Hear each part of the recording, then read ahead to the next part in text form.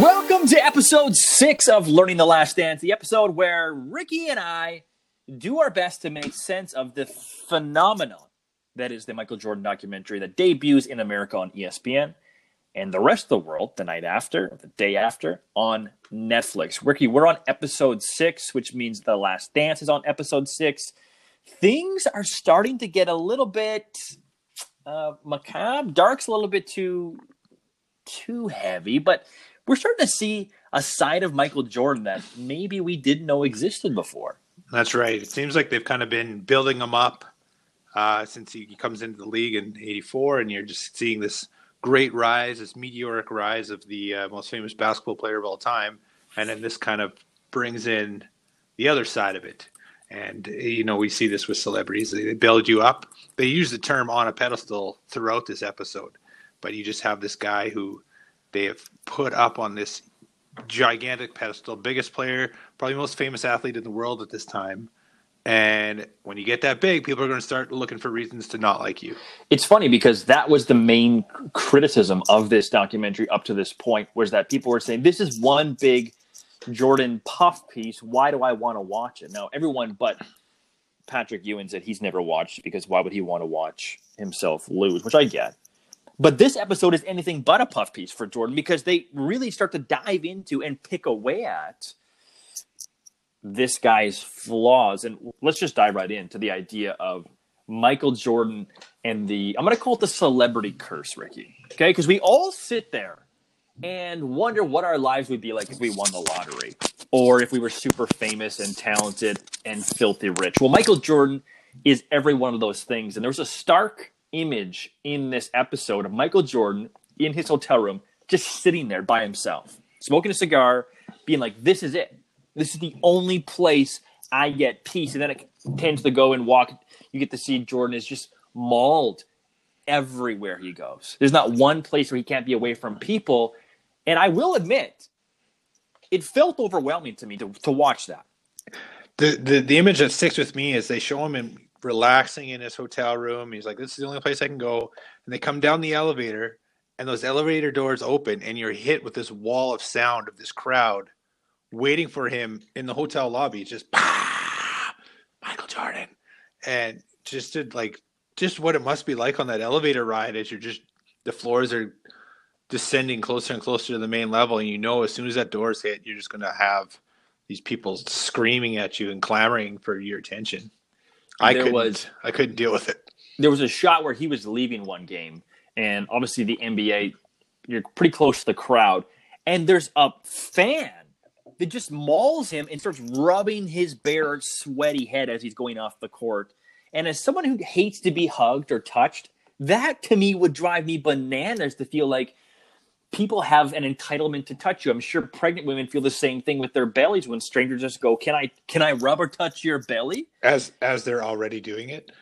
Yeah, exactly. And that's what happens, right? And it seems like that guy looked like he, after he rubbed Jordan's head, he's turned around to high five all his buddies. And I don't know, is that your favorite story to tell? Once I was at an NBA game and I touched Michael Jordan's head. But that's celebrity culture though, Ricky, right? How true. Many times have we seen on social media, maybe we're guilty of it, where people take photos and they have this brush with fame, and me talking about Michael Jordan somehow gives me validation or makes me feel like it's ridiculous to say out loud, but we've all been there. Hey, I saw so-and-so. I feel amazing because, I don't know, people are giving me attention or people are jealous of what I just lived through. This is what Michael Jordan could give to people every single day. Yeah, just imagine. I think my thing I'm most guilty at with that is anytime I can get retweeted or tweeted at by a famous person, you just think you're the coolest guy totally, in the world, right? Oh my goodness, so and so gave me attention. What a bizarre concept. But as humans, we all understand it because we all crave it. I'm jumping ahead here, but the Knicks play a role in this episode, and one of the mean guys there, Anthony Mason, he got on Twitter for 2 months. He passed away quite soon after that, kind of tragically, but he got on Twitter and he was chatting with anybody who wanted to talk to him. And so there's a bunch of, the NBA type guys in Regina who are all, adding him or following him, and he was following back, and you can kind of have few conversations with him, and it was crazy because, again, we've talked about it in previous episodes, but these Knicks are kind of the boogeyman to my childhood, and to be able to talk with that, and you just get a little sense of that guy was kind of the fifth best player on a Knicks team. He wasn't anything compared to a Michael Jordan. Right. So you can see how people would let themselves get caught up in the hysteria of Michael Jordan. And so you chatted with this guy. I mean, chatted might be a strong word, but it was, I enjoyed watching you play in the Knicks, blah, blah, blah, blah. Hey, thanks, man. Thanks for following me all the way from Canada, that kind of thing. I may have seen that and had no idea what you were talking about on Twitter. There's a story about Jordan. This is not in the episode, but it was on Sports Illustrated about someone asked Jordan, how do you get groceries? And this was relatively early on in his career because, of course, what you see in the episode is that this guy can't go anywhere. So how does he eat? And he actually had a deal with a local grocery store where he would call them up 15 minutes before they closed, and he would walk in when they were closed officially, whether it was a back door or whatever, would walk in, do his grocery shopping. They would stay open later for him, and he would cash out and obviously tip everyone around him quite good for staying open late for him. Which I thought, you have to make those concessions. And to a smaller scale, Ricky, if you talk to Saskatchewan Roughriders, here in Saskatchewan, population 1.1 million people, they'll tell you the same thing, where it can grind on them to even go out to a grocery store and have to stop every 2 seconds to say hi or get a photo or hear someone's stories that aren't relevant to them at all. They're just telling you how much they appreciate you. No, they're a little bit of the what did we have the term for, the team manager roles, team manager guys that come up and think that you want to talk with them as much as they want to talk with you. Yeah. So it's funny that way. But yeah, you could just imagine, in either scenario, the Saskatchewan Roughriders or Jordan, like big athletic guys, and they'll just stick out whether you really know who they are at all. But for Jordan, just the most recognizable face, especially in basketball compared to football, where you're not wearing any equipment. You're just out there, everyone's seeing you. So I couldn't imagine some of, getting groceries, even getting gas for one of his numerous vehicles. I don't think we've seen the same one again through these 6 episodes. I think we made fun of that in episode 2. But, going out to the nightclubs or anything like that. And we kind of get into that again later with his infamous trip down to Atlantic City. But we'll get there. We'll get there. Idea. Okay, so have you ever been envious of someone like Michael Jordan? You see the money, the fame, the power, and go, oh, man, must be nice. I wish I had that. Because I feel like we're all guilty of that. We all wish we were Madonna or Michael Jordan or, pick your celebrity, fill in the blank, that we look at and say they have no problems. And then we get to see this thing with Michael Jordan and go, wait a minute, I'm living their dream in some ways, where I can sit in my basement and record this obscure podcast with a friend and not be bothered by anyone else.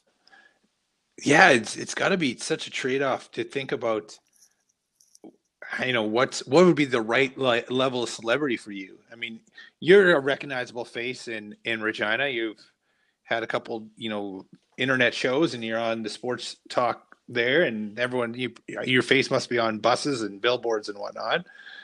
In theory, yeah. In theory.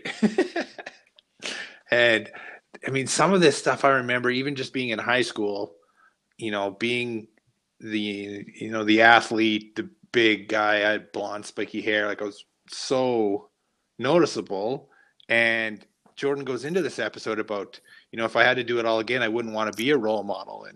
And I had some of those conversations with teachers and coaches about needing to they wanted me to be a leader. They wanted you to be this role model. And you were just like, I just want to be a high school kid. Like, I don't want to have to be worrying about how my actions are going to be influencing other people in the school. And then to just take that to the nth degree with Jordan here, where he's talking about being in this pedestal again that they put him on, and the whole world's looking at him, and he's supposed to be this clean cut, does nothing wrong human being, which just doesn't exist out there. And you don't get to choose at the end of the day whether you're a role model or not. People look up to you because of your greatness. The question I have, though, Ricky, do you have any sympathy for someone like Michael Jordan who complains about losing their freedom? So I would say athletes I have much more sympathy for than, say, like some Instagram influencers and whatnot that are out there, where their whole shtick is to be noticed and to be known in the world for nothing other than really being known. The Paris Hiltons and Kardashians of the world and whatnot. But where Jordan is, I just happen to be really good at this game. I can make some money on it, and like his salary in the 80s wasn't amazing, but game grew and his salary grew, and he's making, what do we say, 36 million this last year. So that's a ton of money. But really, if he was making the same amount of money he would have made in his rookie year, he'd still be playing basketball. Just happened he was really good at it, and it was something that the world started to take notice of and put value on. So you're saying it's not his fault that he chose to play basketball and be amazing at it versus someone who actually tries to go after that attention and that power. Exactly. Okay, I'll give that to you. I still have no sympathy for Michael Jordan, though. That is the way it works. If you are going to be a superstar, if you are going to live the dream of never having to worry about anything monetarily, like getting into any sort of leisure thing that you ever wanted in life, your trade-off is your freedom and your privacy, ultimately. And I think that is a word of caution for the rest of us that try and pursue a lot of that stuff, to go, wait a minute, do I actually want to get famous and powerful? Maybe rich. There's a lot of rich people out there that no one's heard of before. I mean, you can do that. But the power side of it, I don't desire that. And I guess I kind of felt bad for Jordan in the sense that he's a human being, and you could tell that it's just driving him nuts. And they allude to it may have driven him out of the game the first time. We'll get into that, whether it's this episode or the next one. But it was a great example of the reporters and the players saying, hey, here's what Jordan has to live through. It's insane. Yeah. Yeah, and it's just hard to imagine, putting ourselves in that type of scenario. And you look back, he played basketball late into 89, Eastern Conference Finals 90, Finals 91, Finals 92, Olympics 92, then Finals 93. Like, that is a lot of basketball without a real break at all. You look at a guy like LeBron, who got hurt last year, and he finally got he got like 8 months off, and he comes back at age 35 just looking amazing again. And now he's going to get this other break with COVID, and however long they're going to have off before they start that up again. But you're going to see why some of these guys are going to be able to play longer.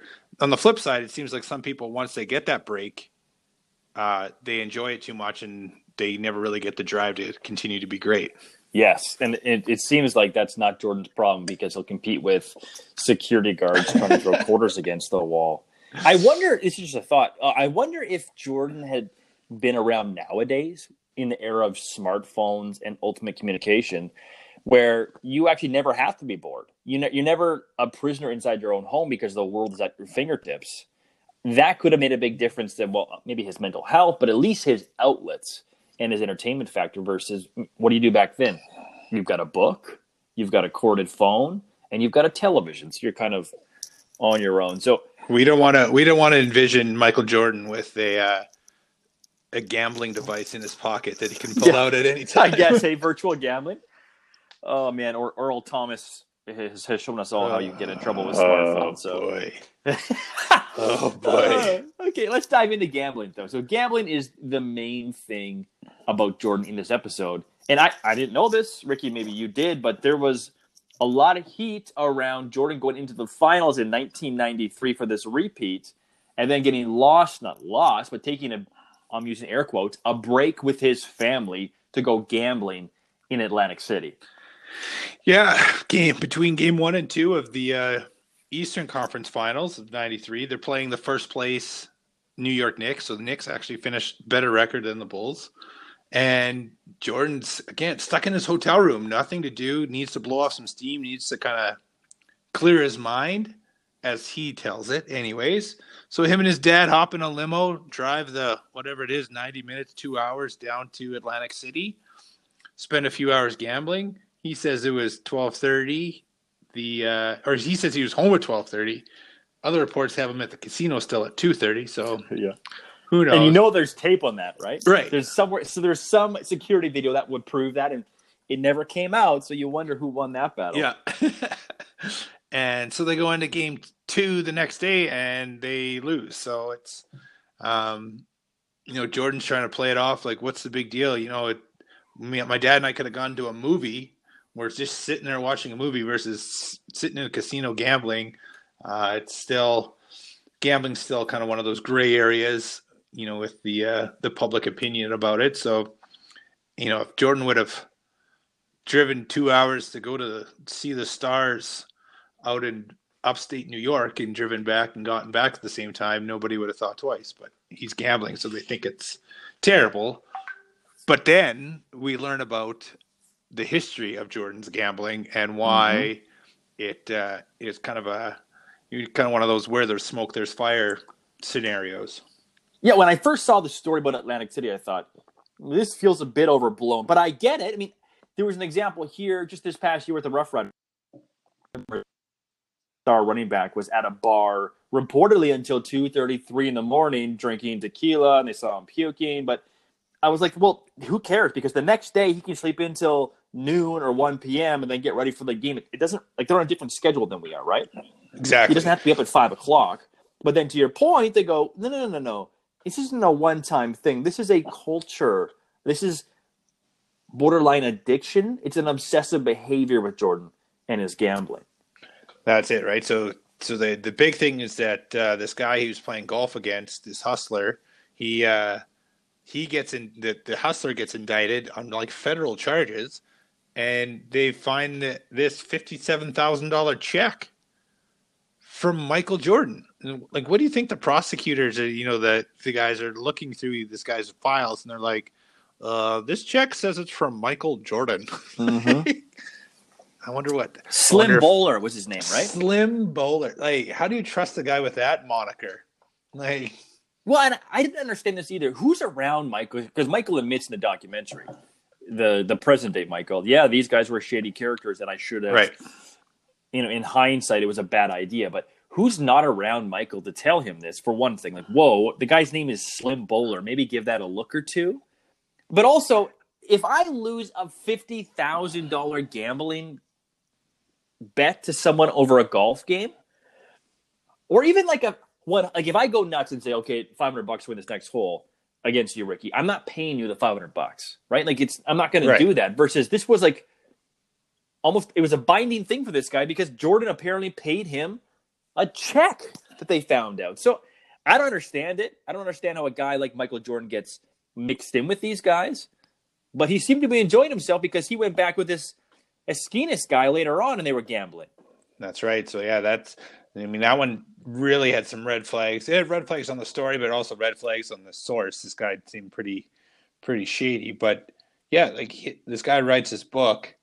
It's like Michael and Me, How Gambling Lost My Life or something like that. But he says that Michael Jordan owed him over $1 million. $1 million. They have my favorite in my sarcastic tone interview of this whole thing, David Aldridge, the sideline reporter, who I don't like anything he says, but he talks about, wow, Jordan losing $10,000 is like you losing $10. It's fine. He can afford to lose $10 equivalent. But when you start talking about millions of dollars, well, that's where, some people say, oh, he just likes, blowing some steam off at the casino. Now you're hearing about a guy losing $1 million on the golf course. Charles Barkley is another famous basketball gambler who reportedly has lost millions on the golf course. I don't know how you would ever put money behind that swing of his, but that's just kind of who these guys are. Oh, man, because he talks about he's interviewed. I don't know who he was interviewed by in this. It was a famous American reporter, but she says, "Do you have a gambling problem?" Straight up to him, and he says, "No, I have a competition problem. I can stop gambling, and I do, but I can't get away from competition." And you see that in the worst way, where there's an example story of them being the Bulls, gambling on the team plane. And there's literally a high stakes table on this plane where people are gambling for thousands of dollars. And then there's the poor guys at the back who are literally gambling for $1 a game. And Jordan comes to the back of the plane to the $1 game, and they say it in the documentary. What are you doing here? And he's like, I want your money in my pocket. I want to be the alpha male here. I want to beat you guys, and I want to own you. And I don't know if it's an insecurity or what, or an obsession with needing to be over someone, but that to me seems that's over the top. That's too far for me to accept that from Jordan to go, wait a minute, you just want to beat these guys and take their money so that you feel better than them? Yes, that's exactly right. I don't think there's board games that I love playing because I often win, and then there's board games that it just doesn't fit the way I think and whatnot, and I just don't like them because I never win on them. And so, if we're playing games, I'm making sure I want to pick a game that I'm familiar with and think I can win. Because if you're going to play a game, same thing as Jordan. Like, I'm playing to win. If I don't win, I'm upset. In fact, my mom, to stop some of the competitiveness with me and my siblings, instigated, we call it the Tiefenbach rule, and it's winner cleans up every time. Wow. So, and to keep you humble.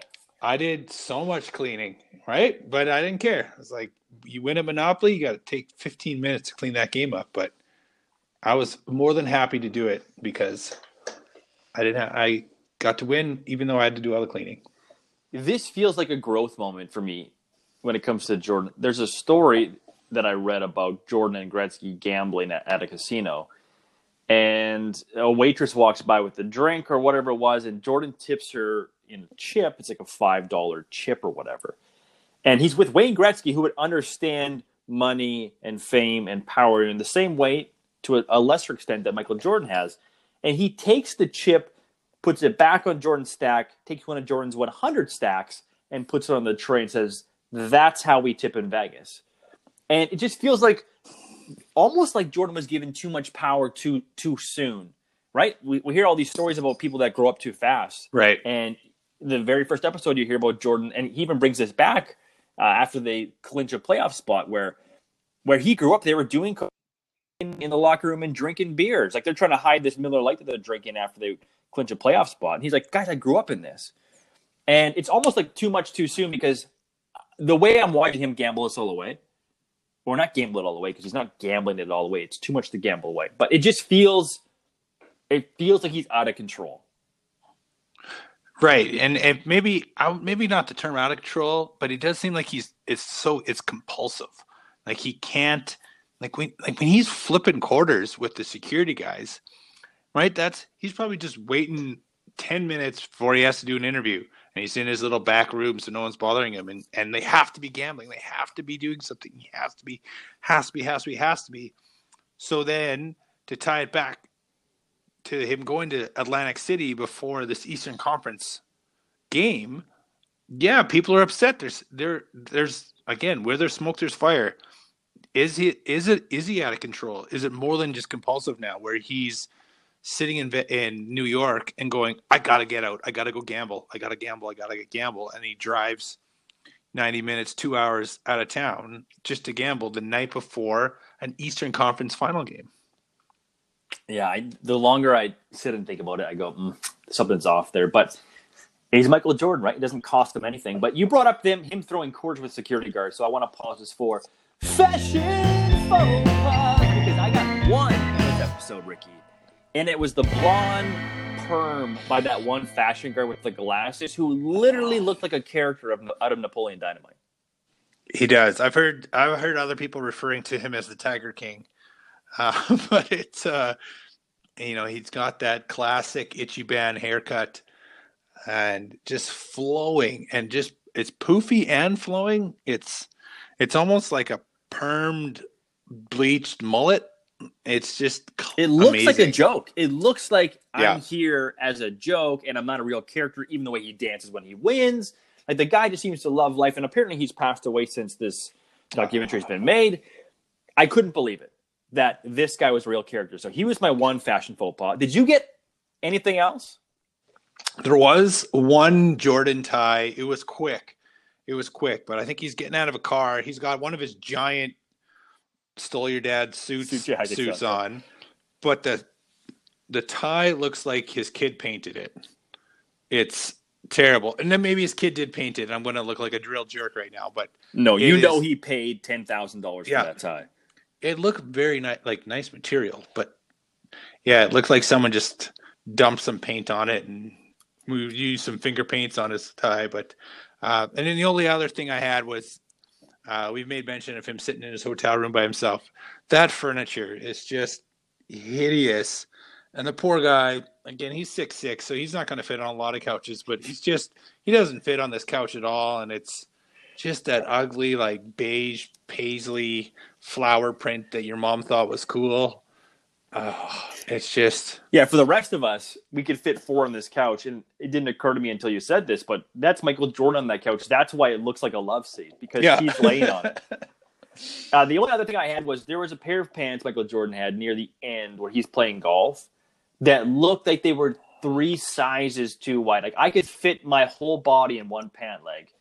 And he's walking around the golf course. And I just thought, somebody find this man a tailor. Like you could make 14 pairs of regular person pants of the amount of fabric on these pants on this golf course. But I digress. You can't get 10 pleats in unless you have some extra material. Man, poor Jordan. I just wait. I want the last episode for him to look back and let us know. You guys, my fashion was terrible. Right. We haven't brought up his one interview. His like present day interview. He's basically in like a grayish shirt and like black camo swim trunks. Ricky, I haven't thought about that. So I don't like. That's really not that cool. I don't know. His Scotch scenes. He's looking good. He's fine. But the other one is You're just right. like It's a little bit Randy River. You're right. Oh man, that's funny. I'm gonna watch for that next episode. You mentioned earlier about the nightmares that the Knicks gave you. Oh yeah. Let's get into the Knicks. This is the Eastern Conference Finals in 1993. 93, yeah. And so this is like Patrick Ewing coming into his own. You have John Starks, who kind of came out of nowhere, undrafted. He's their point guard, shooting guard, who's just tough as nails. And then you have Xavier McDaniel, Charles Oakley, and Anthony Mason. You have like the 3 toughest dudes in the league all on the same team, right? So it's just like they took the bad boys persona and moved it right over to New York, which of course Knicks fans loved. They love that tough play, especially when you have someone like Jordan that you can cheer against with your team giving it to him physically. So, right, you're the villains. You're the villains. You're the villains, and you're going up. So again, you got kind of the hero in Jordan. You're the bad boys. You've finished first in the East this year. You had a better record than the 2-time champs. So this team was good. Like they were looking good. I looked this up. They skip right over the earlier round. So I think Jordan and the Bulls finished with 57 wins. The Cleveland Cavaliers finished with 55 wins. Pretty good. Finished 3rd in the East. I think they had the 5th best record in the league. And Jordan and the Bulls go in there in the second round and sweep them. Just like brush them right aside. And this is the 4th year after the shot over Elo to knock off the Cavs before that. And so Cleveland must have thought they had a pretty good team this year. Maybe we could knock off Jordan, and just kind of reminds me of the Toronto Raptors every time they had to play LeBron. Just, we got a good team this year, and then they just go in there and rip their hearts out. Ricky, is this a basketball thing? Because I know that it's in hockey where all you need is your team to get to the playoffs. Once you get to the playoffs, your team can find another gear, and everything changes. It's almost like a different sport. So is it the same way where the Bulls are in the playoffs and they should lose to this team when they walk in and just sweep them because now it matters and I can find that next second or third gear? I think that's part of it. Hockey's different in that you can get that, that hot goaltender because the goaltender does play the whole game, where in basketball you can kind of get that one hot player. But basketball has so many possessions where it often is just the best team will win out, especially 7-game series. And this could be the case where Jordan and the Bulls, again, coming off 2 straight championships, and Jordan and Pippen were on the Olympic team. Mm-hmm. They probably coasted a little bit. and the Knicks were this younger and hungrier team, come out, get first place in the East, and then this is where Jordan and them have to show that, yeah, we still have it. But they lose game one, and then game two is the infamous Jordan 3 for 13 in the second half, the day after he's been in Atlantic City. So you can just imagine some of the sports writers writing these guys off, saying they're not, taking it seriously. The younger, hungrier teams from the Knicks, but then they go back to Chicago and Jordan goes off. And 2 straight wins back to the Knicks, and then they have this close game where you think that the Knicks have this shot. What's that guy's name there? You just think he didn't. We don't have his name, but I think it was Smith for the Knicks. Just has that ball. And he couldn't get it up the basket. Trying to score, and you talked here saying you think there was a foul, and it looks like a foul, and then you kind of look at it and you go, well, that was clean, and that Jordan strip is clean, and that Pippen block is clean, and that Horace Grant block is clean, and they say like this is just one of the greatest defensive stands in the history of the NBA playoffs, and that poor guy the ball's right there. You just had to score. He had 3 shots. Because I'm used to the basketball, Ricky, where if someone goes up for the net 3 times, they're getting a foul. Doesn't matter what it is. No one cares. They're going to blow the whistle. Then I'm watching this going, how is that not a foul? But to your point, you wrote down, it's not a foul to you. Yeah. You're actually watching it going, I don't see anything wrong with this play. That guy won't – I don't think he would have slept in the 25 years since that's happened. Yeah, and I mean it's seconds left in a playoff game, so the refs are probably a little more liberal with how often they're going to blow the whistle, but still, like it just. But again, you have Rodman, or no, so you don't have Rodman. You have Jordan and Pippen there, 2 legendary defensive players, and just going and meeting that guy right at the top of his jump, stopping the shots from going in, and then away they go, and then Jordan comes back and wins Game 6, and those poor Knicks fans, they've been suffering long and hard. They're kind of like the Maple Leafs fans of the NBA. They just because Knicks fans are considered a joke. The Knicks are considered a joke. Everything about the Knicks that I've understood is a joke. When's the last time they won? It was when Phil Jackson was on the team. Wow. So it was in the 70s. Wow. And money's not a problem for them. It's New York City. People should want to play there. The last thing I remember about the New York Knicks that was interesting was Jeremy Lin. Lin Sanity was there. Yes. Yeah, so they've, I saw their all-decade team for the 2010s, and it's pretty hilarious. It's not anything to be proud of. But the 90s, the Knicks team was awesome. They just happened to have Michael Jordan in the league at the same time. Right, and then maybe even Charles Barkley. There was a lot of good teams back then, as we learned from the Dream Team. But when it comes to Jordan and competition, I love the narrative of this in this story where he's out, they're on him about the Jordan rules, which we'll get into next, and it was this book that came out that kind of exposed the poor side of Jordan's character, right. The gambling. It just feels like whenever you get down on this guy, whenever he feels slighted in the smallest way, that's all he needs to rise up to the occasion. Like they said it in the game. In this Knicks series, in Game 1, Jordan shot 3 for 13 in the second half of Game 1. 3 for 13. That is the first time in 6 episodes that we learned that not every shot Jordan made went in. Yeah, 3 for 13, not 13 for 13 like in the Lakers series.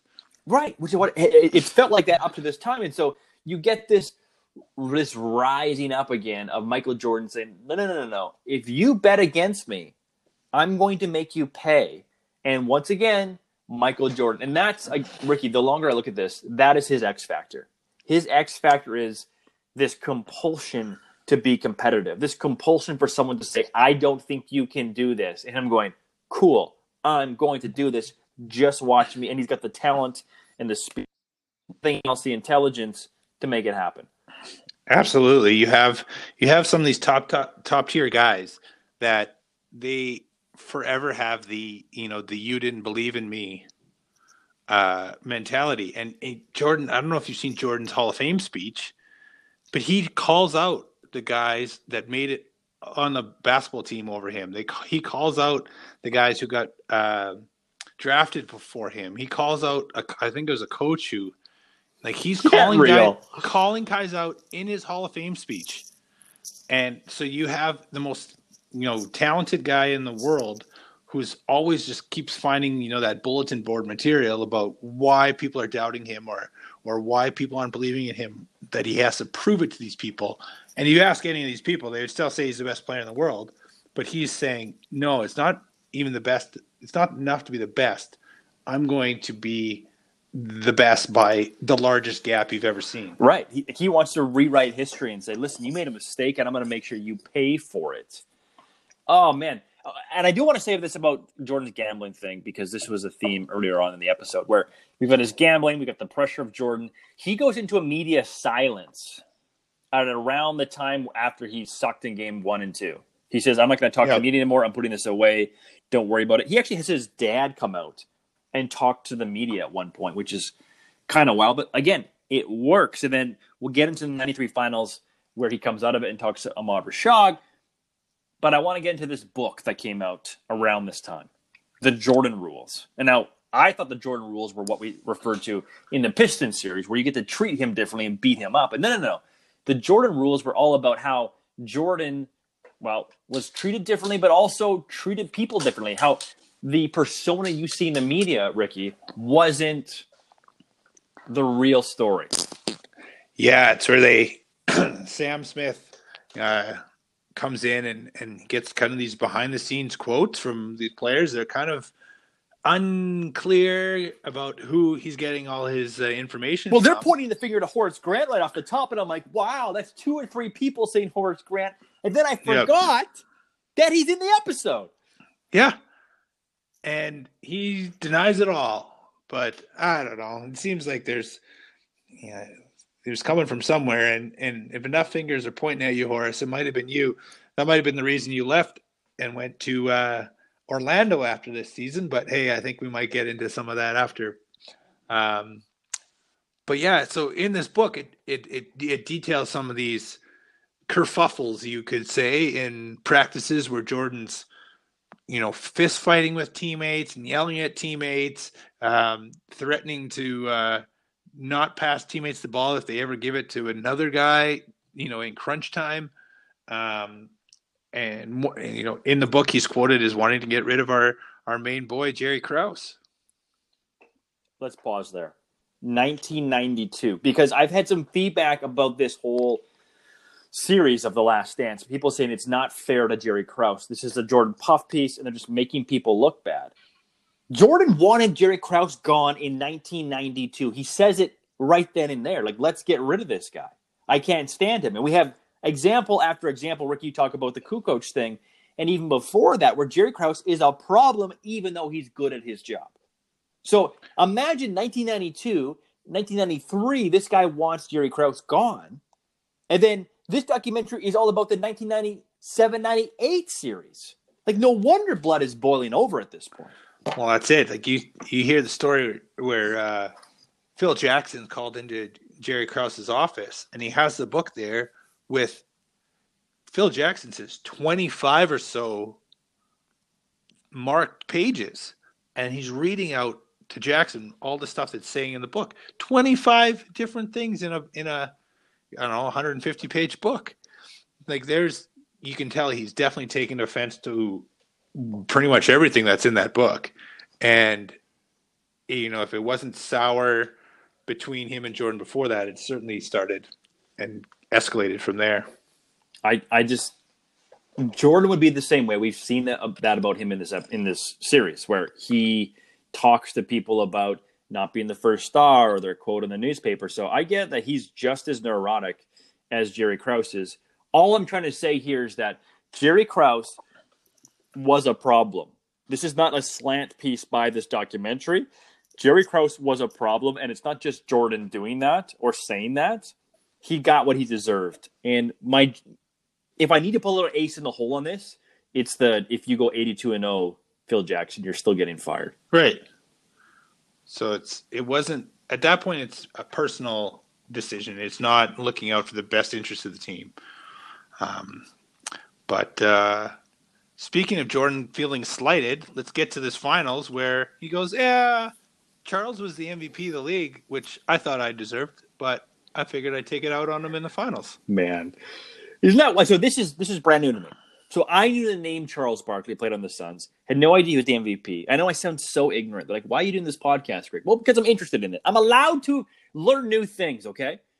All I knew was, again, Charles Barkley, NBA Jam, that sort of thing. Had no idea he was the MVP. Had no idea he was in the finals against Jordan. And it's just another example of Jordan saying, cool, I'm going to come back to the back of the plane and play you for your $1 decks because I want to hold it over you. Right. Yeah, and this is where Charles has been a great player in the Eastern Conference. He came in a year or two after Jordan, I think. Been this great player with the Philadelphia 76ers. They haven't been a great team, haven't done well in the playoffs, but they would have had to get past Detroit or Chicago, or Cleveland's was really good at the time too. So Charles, again, kind of contract dispute, flies across to the new upstart Phoenix Suns team and does really well there. Does amazing this 93 season. Finishes. They have the best record in the NBA, home court throughout. Barkley's your MVP.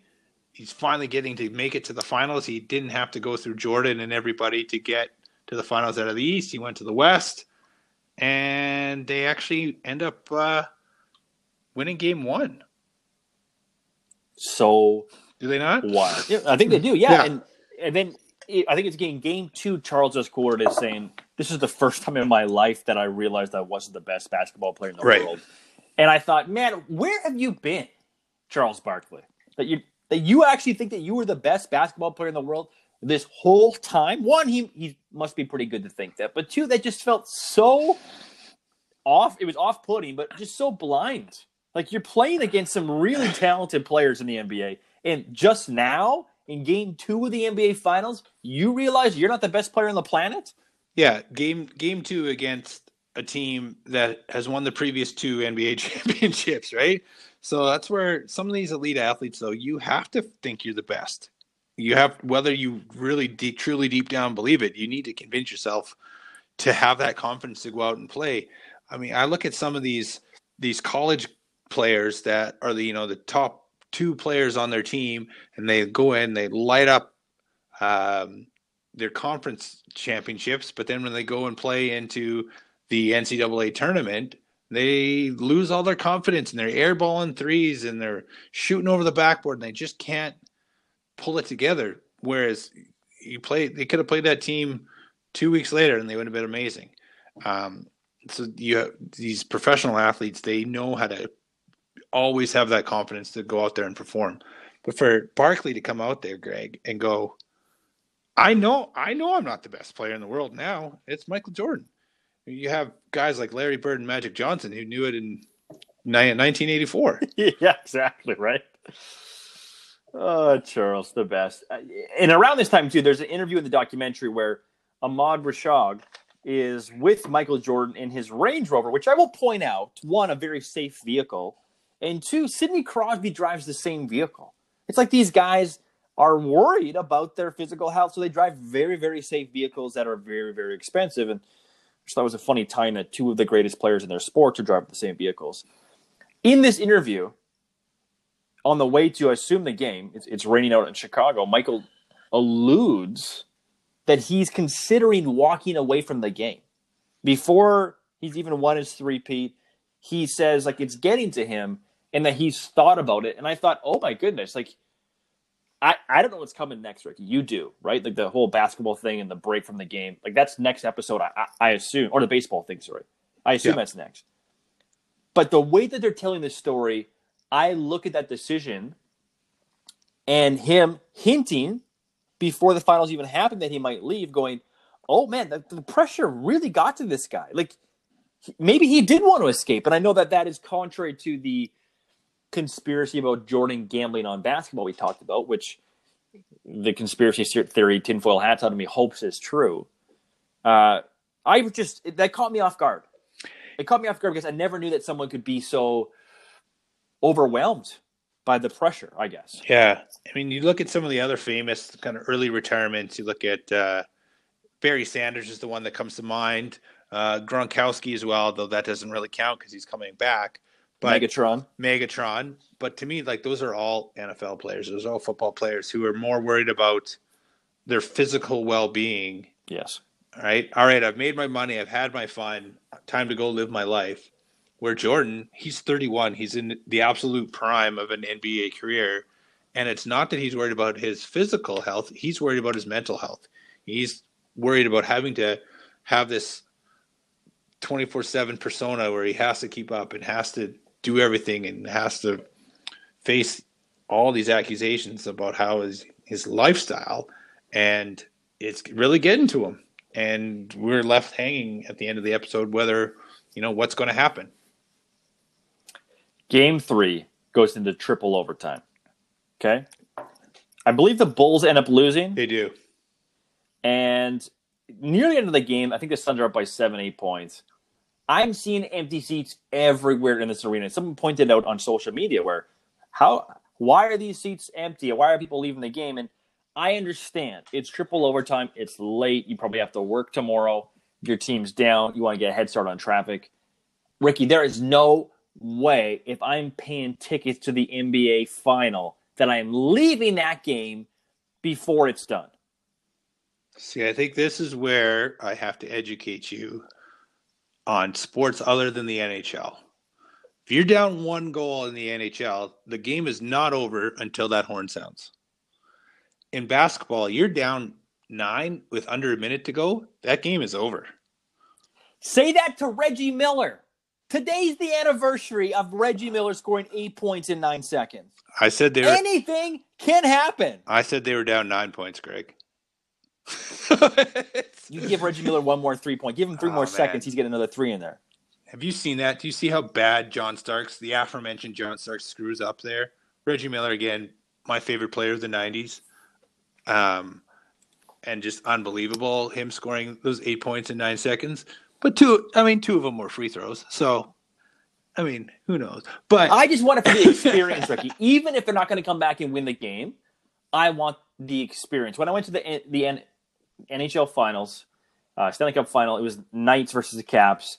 Knights lost game 2 badly. I'm not leaving that game early. I'm soaking it in. Even if they got blown out, I want the experience. And maybe this is different for people that actually have season tickets to games and are used to this sort of thing. Like, this is the 3rd time in a row, I guess, that the Bulls have been to the final. And so they're getting used to it, and that happens to fan bases. I'm thinking about the Atlanta Braves, actually, who during the Chipper Jones era were so good. This is the John Smoltz and Greg Maddux as well. Don't forget Tommy Glavine. Oh, yeah. I thought you were going to say John Rocker. I thought you said John Rocker. No, I'm forgetting John Rocker. Terry Pendleton? Come on. I think they made it like 11 or 12 years in a row, and they weren't selling out until like the 3rd round of the playoffs because people were so used to it. So maybe there's some saturation setting in by the fan base. I don't know, but I'm not leaving that. Would you leave early? I might. And they're really only showing the lower stands where it's the high price seats and all those. Right? I gotcha. So, but again, I think the clip they show in the episode is with 5 seconds to go. It doesn't take long for you to get up out of your seat, and there could have been a timeout and a TV timeout, and they get into free throws, which is the big complaint with the NBA. Of all my hockey friends, is why does the last minute of an NBA game take 25 minutes? Which is why they have that new format that they're testing out with, like they did in the All-Star game, where, all right, at some point we just say, all right, the next 10 points wins. And so even if you're down 9-0, you're actually not out of the game. You can score 10 in a row. You're not watching this clock countdown. So I'd love to see that in overtime, actually. Overtime in the NBA, that would be unbelievable. All right, I guess all the threes now. First one to 13 points wins. Right. You put down here that Jordan took 43 shots in Game 3. Yeah, I can't. There's one of the famous Jordan shows, and they have it's our good friend Charles being interviewed after the game, and he's looking at the stat sheet. He goes, "Damn, Michael Jordan shot the ball 43 times today. And he didn't have a good game. He was 19 of 43. And I think he had 44 points or something like that. So 44 points and 43 shots is not very good. But he turns around next game. He only took, I think it's 36 shots, and he had 55 points. So the dreaded double nickel, as Spike Lee would call it. And I think the Bulls go up 3-1 in this series. Yes, they do. Because the Bulls fans take for granted they're going to win another championship. And there's a quote from Charles Barkley, "Take that shit off the windows," referring to people like they're already boarding up the streets, ready for the parade. They're handing out swag. Like this city, there's a difference between expecting it and hoping it happens. And I can imagine that the people in Chicago expected it to happen. How could you not? You have best player in the world. You're up 3-1. You've been playing better. The only game you've lost is in triple overtime. But Charles has a great game, and they send it back to Phoenix. That must have felt so good for Charles Barkley to walk in there and say, "I'm so pissed off." In the same way where Jordan gets pissed off. "I'm so angry at this. I'm going to will my team through this game." And then he does. And of course, well, okay, that was your cup final. That was your NBA final right there, yeah. Charles Barkley, because you're not going to hold them off for 2 more games. But I also love, speaking of the mental preparation, the story of Michael Jordan saying, "You guys, we're going back to Phoenix. Only pack one suit because we're going to finish this off in one game, and then we'll be home." I love that swagger. I love that confidence. I love that mindset. I also would have loved for them to lose and have to wear the same suit that was all wrinkled back to the game. That would have been hilarious if they had to wear the same suit and it's all wrinkled and whatnot. But yeah, it just shows kind of Jordan asking Phil, "All right, I need to address the team," and that would have been, just think of where your headspace is at right there, where it's, all right, we can win our 3rd championship in a row, become immortal in the eyes of basketball fans. We can celebrate at home. We don't have to play any more games, and you lose. A couple hours later, you're boarding a plane. It's about probably a 5-hour flight from Chicago down to Phoenix, and you're just miserable. And then here comes the leader of your team. "Hey, pack one suit. We're going to win. We'll be back. We're going to have fun. Don't have to, we got to take care of business in Game 6. And I just imagine that would just totally have energized that team. And then they go back to the airplane and gamble for $1,000 a hand, but to celebrate, celebrate.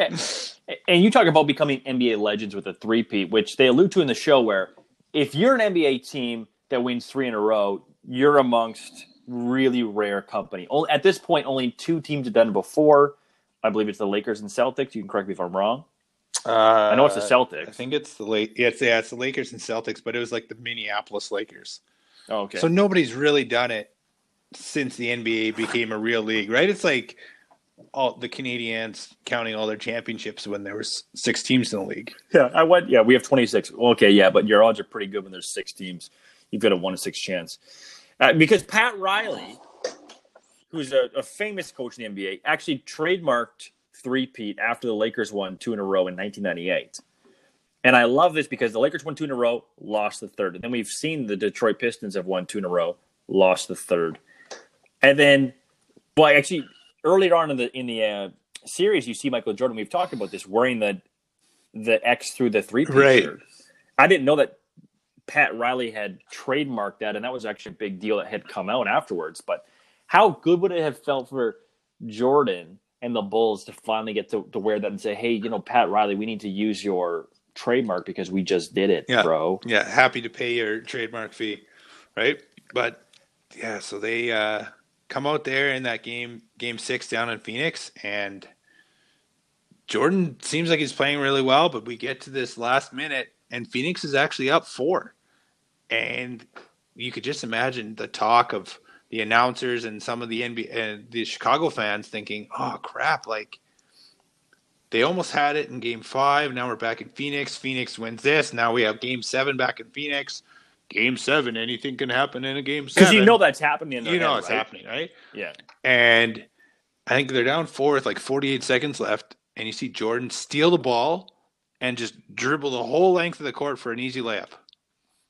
And they, the worst thing that can happen for Phoenix at that point. But then Jordan gets the ball back. Now they're only down 2. And you see this nice play, pass out to John Paxson. Hits this wide open 3 to wide open to essentially win the NBA championship. And you hear the announcer go, the first Bull to score in the fourth quarter besides Michael Jordan. This is where to bring it up again, we've talked about Jordan taking 36 shots, 44 shots, 43 shots, whatever it is. Where I take a little bit of issue with them talking about the triangle offense being this amazing offense where it gets everybody involved and everyone gets a chance to score. You have one player taking over half your shots. That could be any offense. That you can't tell me that is any different than Jordan was under the previous coach, Doug Collins. Totally. It's so funny. Now, is John Paxson, he obviously made the shot. He's wide open. You've got it that it foreshadows the 98 series, which we'll see, episode 9 or 10, I'm assuming. Is he known for a three-point shot? Like, is this a surprise that he made the shots, or? No, he was their three-point shooter, and he's been on the team this whole run. So he was actually coming off the bench in this series, but he was traditionally starting. Kind of him and B.J. Armstrong were kind of interchangeable, but he's on there at the end, and I don't know if they had him on there specifically, as the three-point shot threat at the end coming out of the timeout, or if he had been on kind of the whole end of the game. But you see the shot from the side and the ball's going up, and you just see Dan Marley almost like, it looks like he's almost pulling his hair out, just like, oh no. I need to go back and watch this. I didn't pick this up. Oh, and he's just like, no, and it goes in, and you see him calling for a timeout. But because that shot was supposed to go to Jordan, and right. They're triple teaming Jordan, saying, no, someone other than Jordan has to beat us, and then the Bulls go, cool, checkmate. Yeah. we'll give it to someone else because our team is capable of beating you outside of Jordan. And that just must have been so frustrating for the Suns. Just so frustrating. You see their coach just screaming at him, Greg, just screaming at him. Get the ball out of Jordan's hand. Don't let Jordan beat him. Double team him. Everyone knows, like, he's taking 40 shots a game. Let's make someone else beat us. And Jordan makes the pass. There's another pass back out to this wide open three-point shooter, and he buries it. And not only do you lose the 2-0 or the 2-point lead, now you're down 1, and now you've lost the NBA Finals. Boom. The three-peat happens. And this will set us up for the next episode, because the three-peat happens, and they go into this like it wasn't Jordan celebrating. It was relief. Cool. We did it. Finally, I get a break from the madness. And there's a moment in there where, again, it was a perfect way to end the episode because it reminds us of how they started the episode. He's doing interviews right after he wins his three-peat and asks, like, do I have anything else to do right now? Like, can I have some moments to myself, please? Yeah. Like, do you want to call your wife? He's like, yes, that would be a very nice. On the corded phone, no less, right? That's how it was back then. And it's just like, yeah, I guess this guy couldn't get away from it. And that will be wild. I've won some championships in my day. None of them mattered because who cares about, baseball and when you're in Little League. But I got to celebrate and be in the moments, right? We've all been there when we've won stuff where that moment means so much to us. But you don't get that at that level, right? Like, you've got owners involved, you've got advertisers involved, all this sort of stuff. And then you've got Jordan, who still has to do interviews and have quotes and be live on TV minutes after you won. That would drive me bananas. And the whole the relief more than joy, I get that from him. Because, finally, I can put this all behind me. My job is done. And hopefully I can go back to my mansion and be by myself and just think for a little bit. Maybe he was just thinking about when his next tea time was. Well, There's actually a very good chance that's the case, right? Oh, that's how it ends, I guess, right? No. Is that how it ends? No, they go. They have the golfing montage earlier when they win. When they beat the Knicks. They beat the Knicks, so they beat the Knicks in 5 or whatever. So they have a little bit of time. But yeah, Jackson lets him off early, and Jordan's in a mad rush to get out of practice so he can go golfing, and he won't let Scotty talk to the reporters or anything. He's trying to drive the bus out of there so he can make sure he makes his tee time. I loved it because it just talked about the awareness of Phil Jackson as a coach to go, you know what, we're not going to do this. We're going to take a break because these guys need it. They just beat the Knicks and they weren't supposed to or whatever. I howled at Dennis Rodman saying what he was going to do. I'm going to go find like a strip club and just unwind. I'm like, this guy is so much himself and such a bizarre character, but he is consistent. You can't knock him for that. It's true. And consistent in his choice of places to go and in his choice of attire with some more of the plaid. Flannel pajama pants. The flannel pajama pants and flannel pajama shorts. Man. Well, they were in the desert, so he had to have the shorts on, not the pants. Okay, Ricky, final word to you. Just, I've said it before, but some of the montages they do with the hip hop and everything, and you see some of the moves that Jordan's putting on, and you remember some of the spinning and the one where he spins and like flicks, he spins around, his back to the basket. He goes and shoot, and he like hits his hand with his other hand as he's shooting. It's like, I don't know why he's doing that, but he was kind of known for doing it. But there's a move that we would all try and do on the schoolyard or at the basketball practices. But just showing just amazing athleticism by this guy and the body control to be slicing and dicing through all these defenders. It's just unbelievable.